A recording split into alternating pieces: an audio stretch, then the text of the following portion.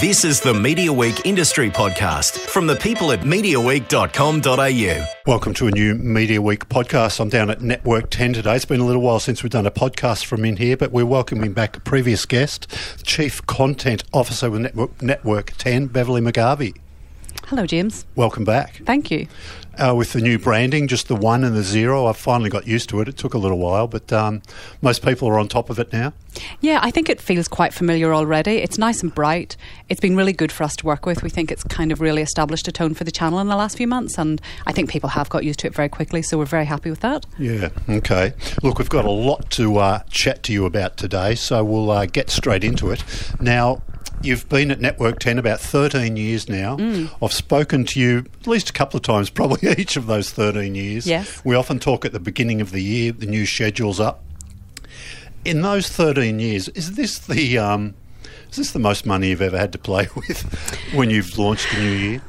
I think it's the biggest investment we've ever made in our entertainment schedule because obviously, you know, for a large number of years we had Big Bash. So this is the first year that we've really launched our entire year based off the back of an entertainment schedule. So it's certainly the biggest investment in that area. So we've obviously launched in the middle of January, and for many of those early years, of course, the alleged out-of-survey period was quite quiet, and that's just not true anymore. Yeah.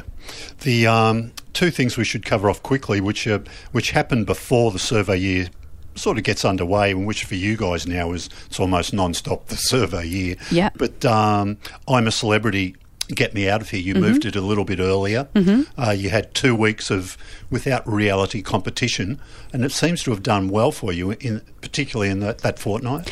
Absolutely. It's really, I'm a Celebrity was the first part of our plan to have entertainment content 50 weeks a year and to really compete 50 weeks a year with, you know, without sport.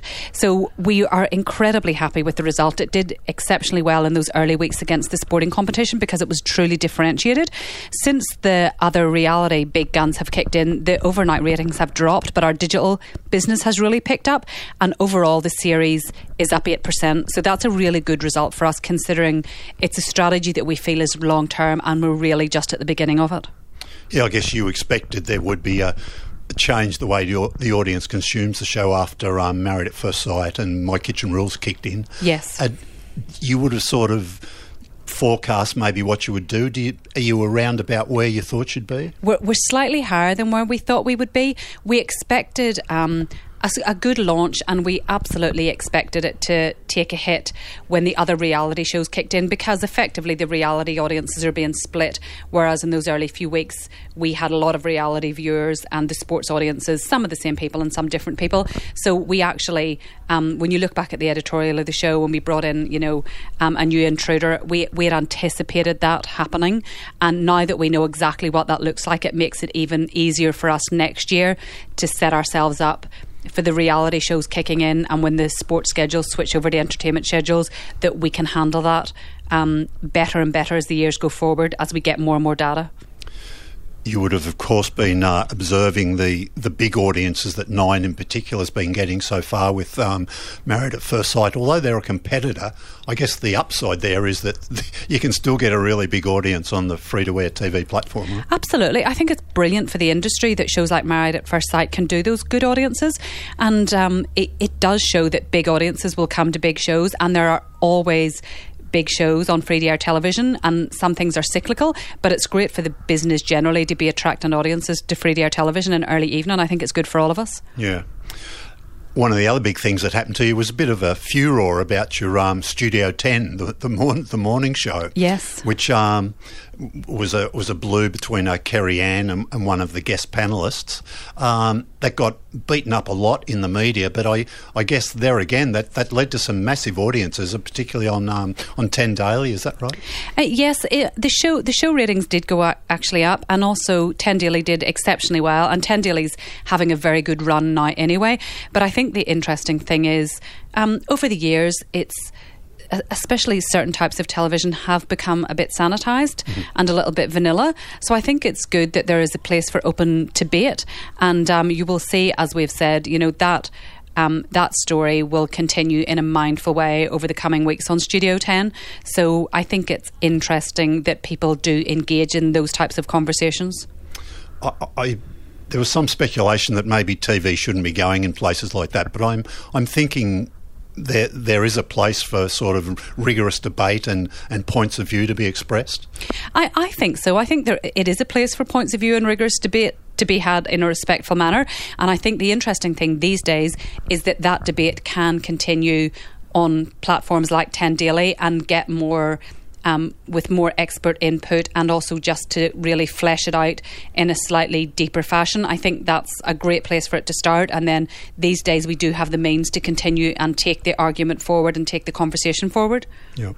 While we're talking about daytime TV, let's quickly cover off anything new there this year before we get into prime time. So Studio 10 will keep going. In the very early morning or later in the day, is there anything changing dramatically? We have no specific plans at the minute. I think it's fair to say that we always look at those fringe parts of the schedule to ensure that we aren't missing any opportunities and there's nothing more we should be doing.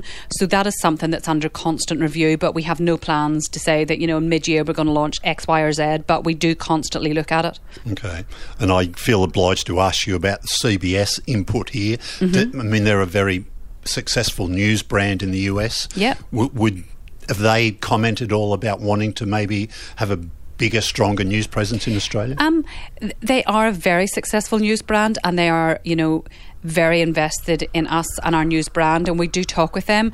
I think, the big thing that we'll be doing is utilising our newsroom to power all of our news offerings beyond broadcast, on broadcast and beyond broadcast. So, for example, 10 Daily, we would consider part of, our news offering. So we are expanding already, and they are interested in that, and we really have started to do that, and I'd say that will continue to happen over the coming years.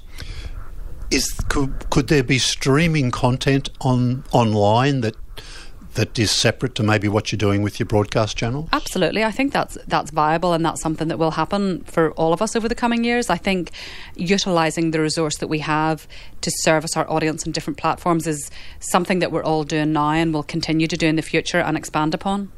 And I guess that's something, because you've got the setup already, haven't you? And it's with the studio. For people without it, it would be an exorbitant cost. But it's probably not too bad for you to add on an hour or two here, given you've already got staff and facilities. Absolutely. That's how we see our newsroom, as really a central point that we can utilise the talent of those journalists and those resources to serve our audience in different ways, on different platforms. And that's absolutely what 10 Daily was about, and that will definitely continue to grow. Okay. Let's jump into prime time. 6 p.m. Pointless. Yes. Continuing? It will continue on air for the first. We have commissioned a batch of it, and they're on air at the minute. We're actually recording some episodes downstairs at the minute.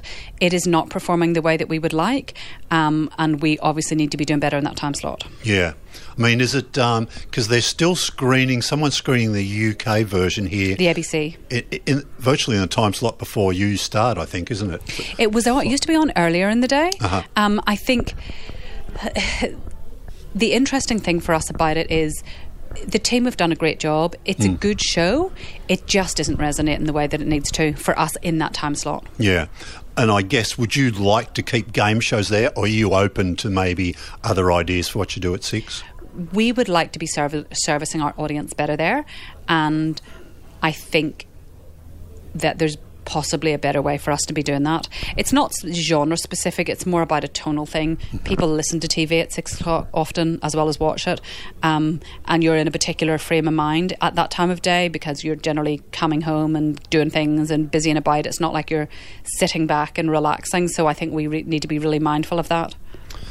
And I guess if you talk about spots where you might do better, I guess that first half hour of the project, you'd be happier if you could get a figure closer to what they do after 7 o'clock. Yeah. Absolutely. I think it's fair to say that the focus between 6 and 7 is absolutely at the top of our to-do list at the minute. Yes. Improving those ratings. Yeah.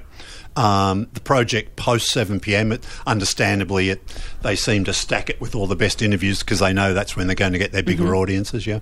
Yeah, it is, but it's also about, obviously the viewing all changes at 7 o'clock. There's a big shift of people moving around. It's also to do with sets and use improving at that time, and people, especially in cities like Sydney and Melbourne coming home from work. Effectively, what the 6:30 project does is provide a lead in to the 7 o'clock project, and it is the best lead in for itself. But improving those ratings in the first half of the show is absolutely a priority. And we do stack the second half, so those big interviews are seen, but we also are concerned about ensuring that we have excellent content in the first half of the show. Sure. You mentioned at your upfronts, I think that you talked about a big marketing spend for the project. I think was worded more money than you've ever spent on it to promote it before. Absolutely. Is that correct? When will that kick in? That'll kick in about the next 8 weeks. You'll start to see it. We've already increased the profile of the show on the channel, but the off-air campaign will be kicking in before the end of March, and it will be significant. It will be a big national campaign promoting the brand, but also doing retail sales for the show.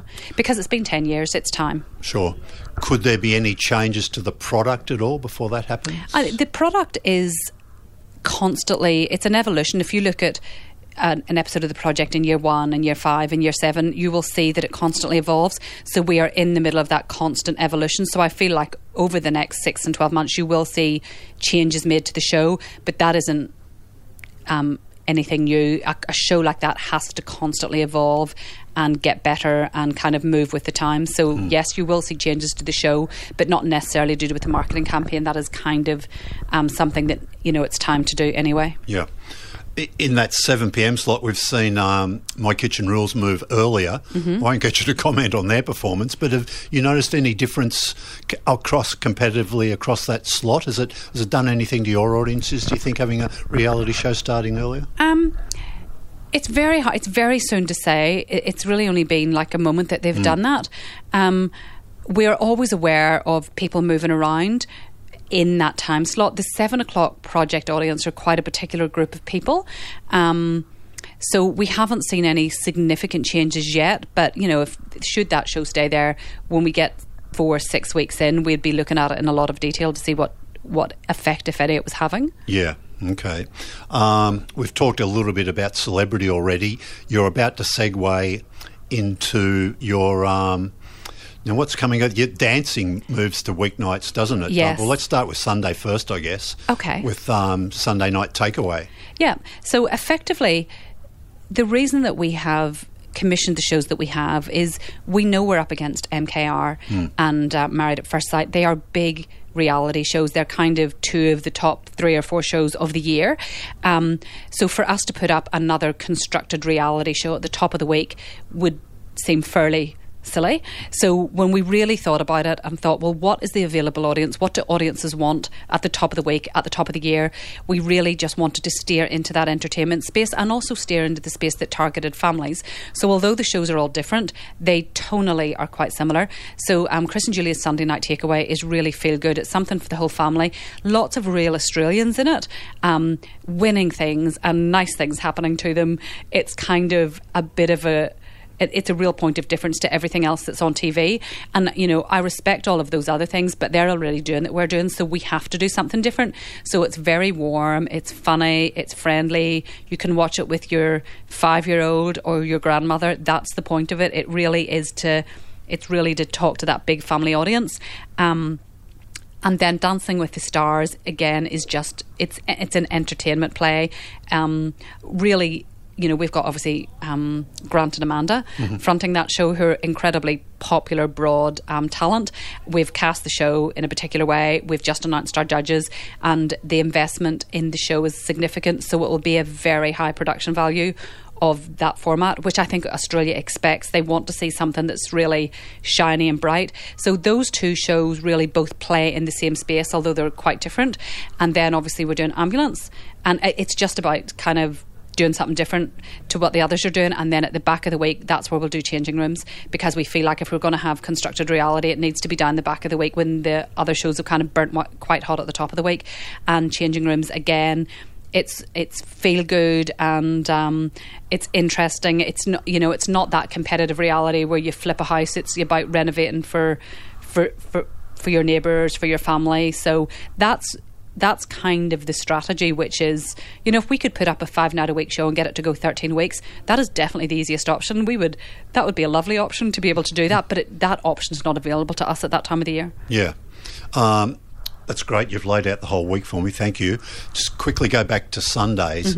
With Dr. Chris and Julia being away, you've been limited access, I guess, to doing pre-production and preparation. Yes. Did they do some work before they went to South Africa on this new show? Absolutely. We filmed, the show is live, but lots of the segments, and there's lots of pranks and undercover stuff in that show, and we filmed quite a lot of that last November and December. Also, we have Bo Ryan as a co-host on the show who's been working with us throughout this period, and also we have both are ITV shows. So while Chris and Julia have been in the jungle, the director of Takeaway is up there with them, and some of the writers, so they have been working on the show, and they're coming back. They have a very short break, and then they're straight back into Takeaway. Yeah. So there's no lazing around the pool at our South African villa this season? No, not for them, unfortunately.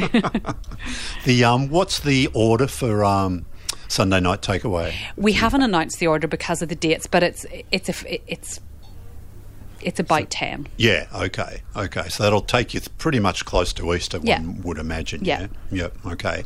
All right, so dancing, I guess can you tell us about how many episodes of that too? Because I guess people could work it out by the number of contestants, right? But a similar amount. Yeah. That's being produced by Warner. Warner, for yes, you. Yes. Who do The Bachelor, of course. Yes, and it's a BBC format. Yep. So they had a bit of input too, right? Yes, absolutely. Well, they're kind of the protectors of the brand and the format, so they offer, production consultancy and all of that sort of thing.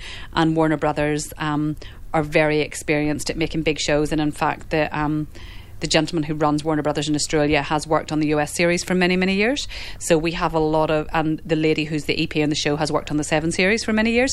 So there's a lot of really good legacy knowledge in that production team. That said, we also want to make it very 10, which is what we really wanted to do with the casting. And we've had lots of questions about the judges, for example.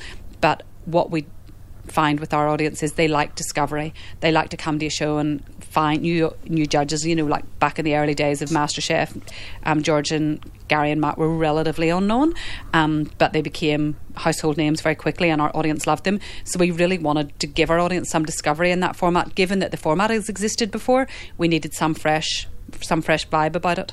Yeah, the pedigree of those judges just looks fantastic for people who bother reading about what they've done. Yeah, they're It's exceptional. a stunning trio of people, isn't it? They really are, and we're really excited about, because they're so credentialed.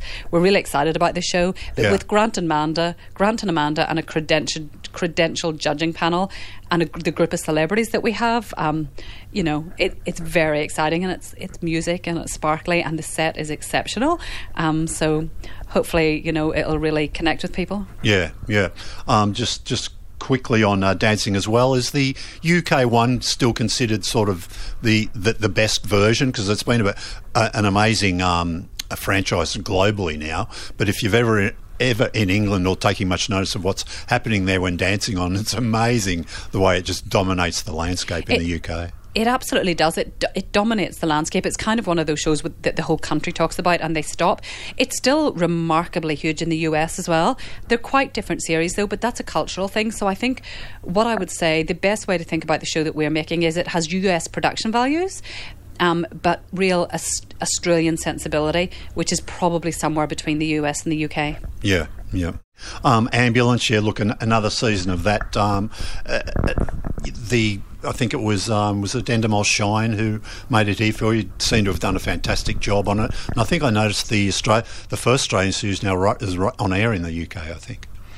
Yeah, well, they certainly own the format, and they do absolutely have the UK rights, and it is the sort of series that can travel because those interesting stories are kind of quite universal. So making a second series, though, they did an amazing job on that first series. It was a really beautiful series, and it gets a bit easier because you just get your methodology.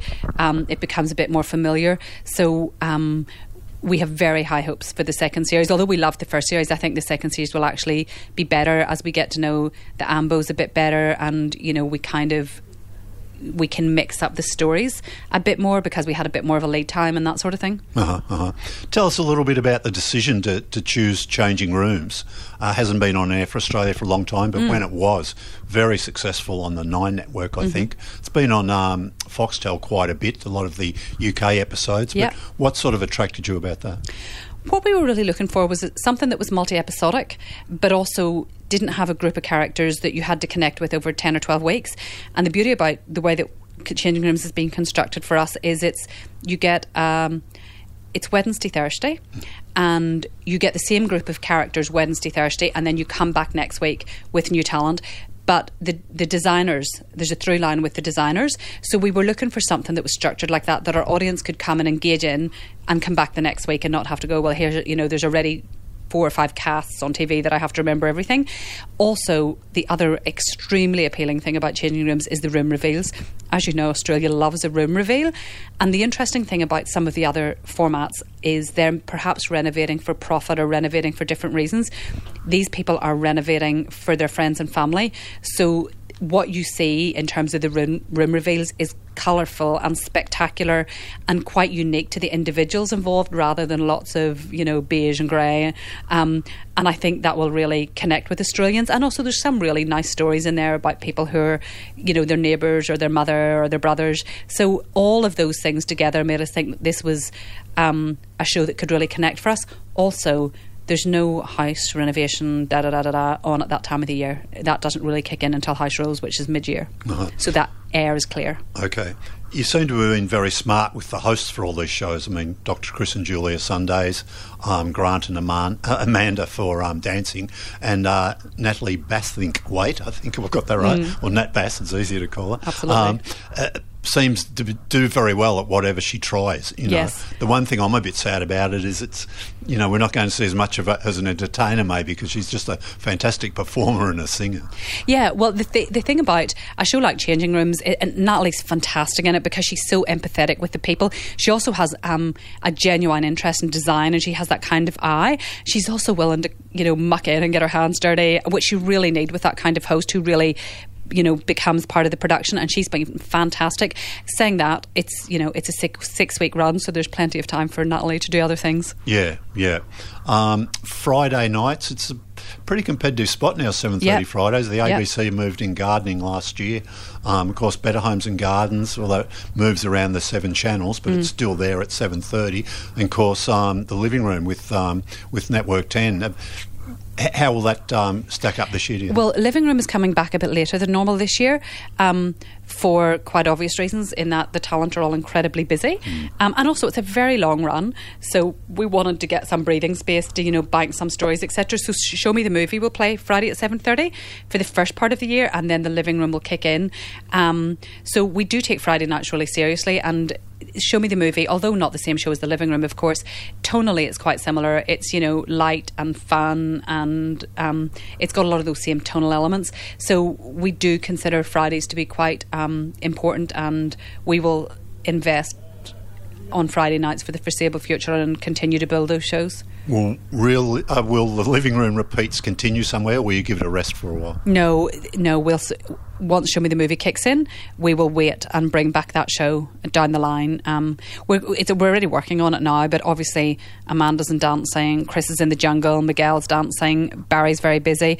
And also, when you're on air for 40 weeks, in order to do those travel stories and the renovation stories, we actually need time to make all of that content. So it's always been a real challenge to get it on so tight at the beginning of the year. So we really just wanted to give the show time to breathe this year. Let's quickly look at some of the programs you have a little later in the evening. I'm a bit annoyed, Bev. There's you seem to be stockpiling Graham Norton episodes at the moment. Oh, well, you'll find that finishes now. There's first run Graham Norton.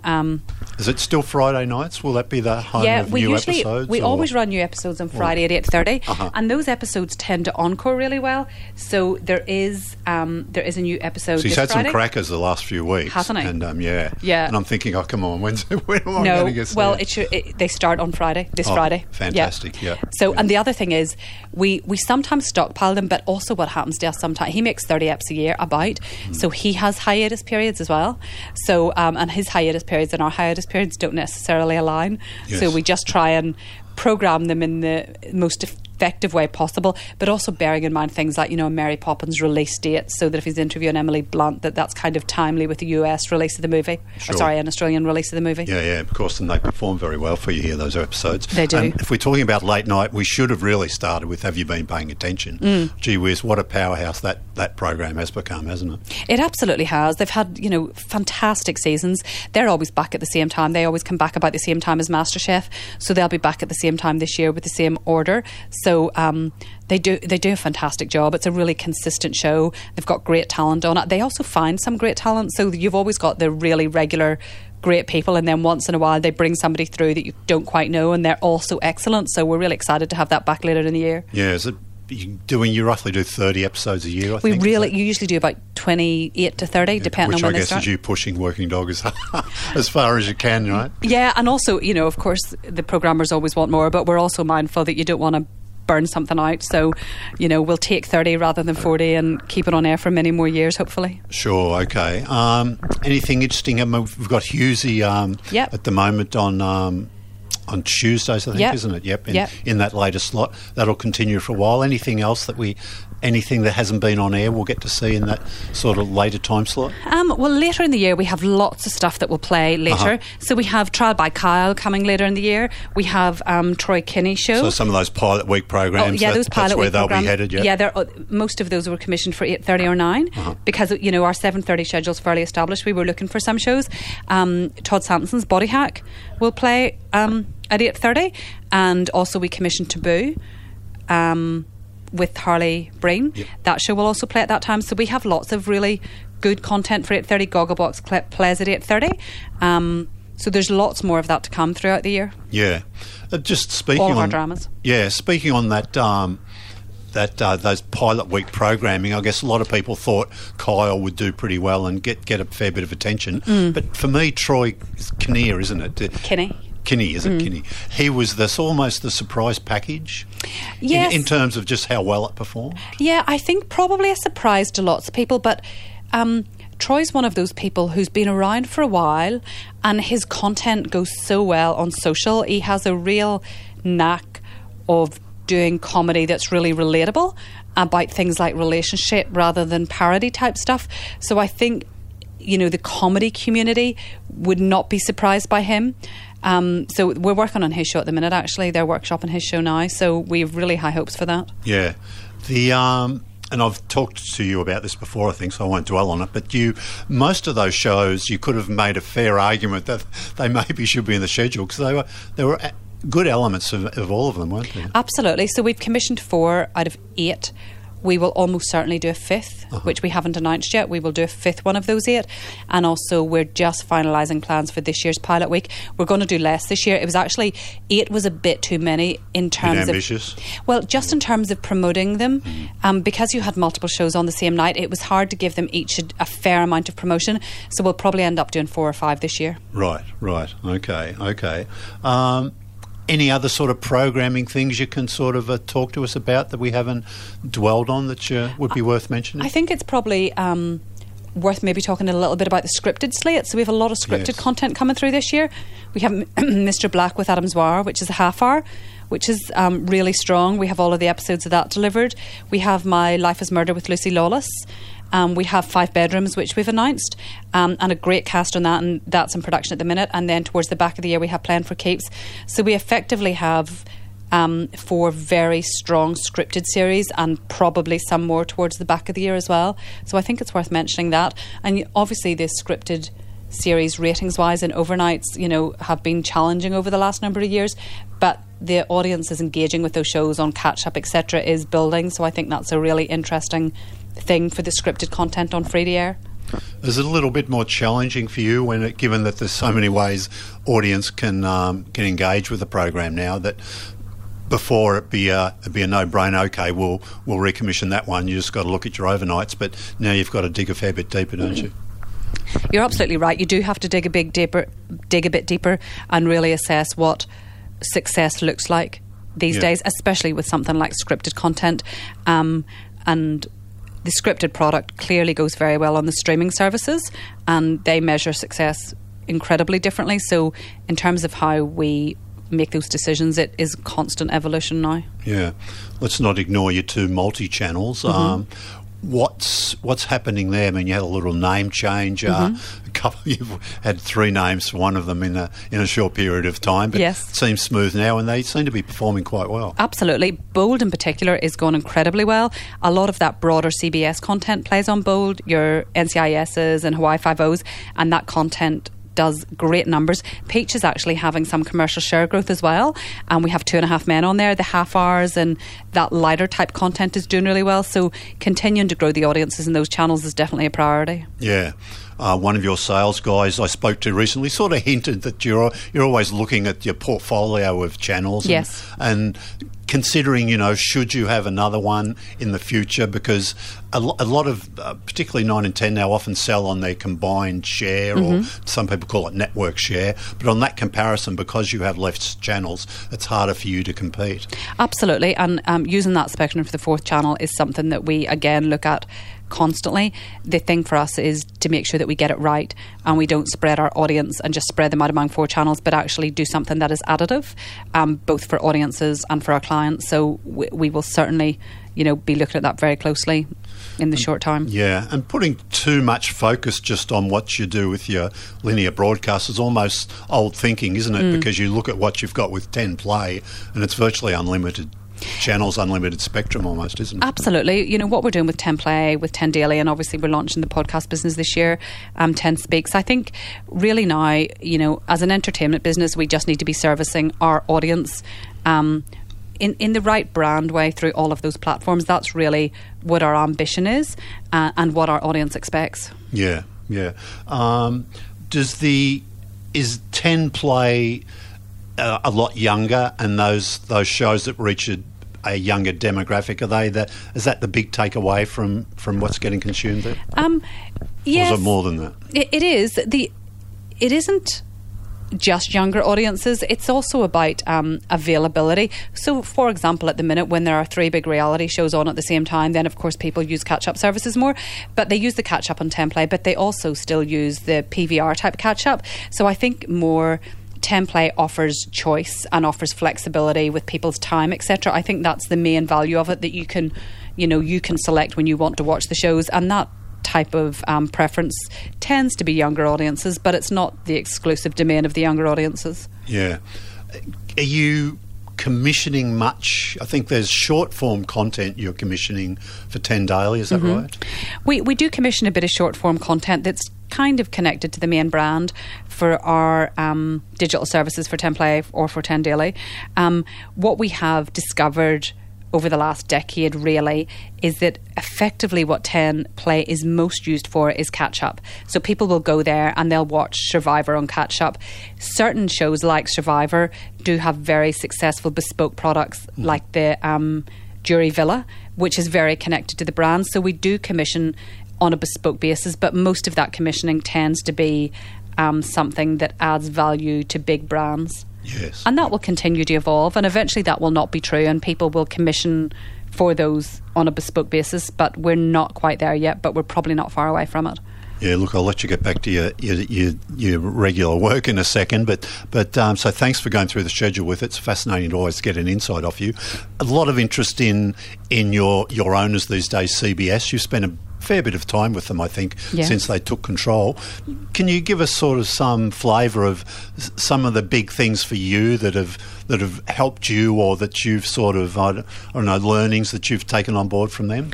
I think the really interesting thing for us is that they are first and foremost an entertainment business, and they are a content business, and that is at the very core of what they do. So, and as you know, we have obviously worked closely with this particular team for a very long time because we had an output deal with them for many years before the ownership change. So they're people that we know well. But I think from a content point of view, the relationship with our newsroom has been really valuable. There's a very strong relationship between our sales divisions, particularly in the digital programmatic space. But from a pure content point of view, the real value is being able to tap in to the talent and resource that they have. They're obviously a very big and well-resourced company, and they have a division that runs what they call alternative programming, which tends to be the reality programming, which in Australia provides really the foundation of our schedules. So we've been working with their alternative people on that sort of thing, which is really useful. And just a small example, and quite some time ago when we were talking about doing champions versus contenders, we're able to phone their people and go, you have done many more years of Survivor than us. How do you feel about this? Do you think it's the right idea? And they're able to offer really valuable insight as to whether that was the right thing for us to do. So really just having that resource to call upon is really quite incredible, and they're just a big resourced company with lots and lots of shows and lots of talent, so it's been really good. Yeah. And finally, your message to me this year when I'm looking at 10 and we're judging your success, I guess we've always got to put it through that filter of under 50, because you're pretty hard on that now, aren't you? Yes. That's really what you're looking for, and that's the really only metric that you're concerned about.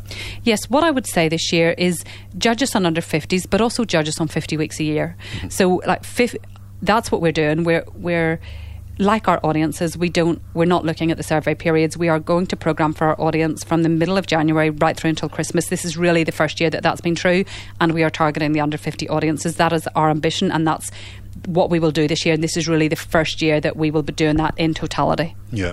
All right. I look forward to the correspondence from your communications department with all letting us know how you're going under 50. Bev, look, it's always a pleasure to catch up. Many thanks. Thank you very much.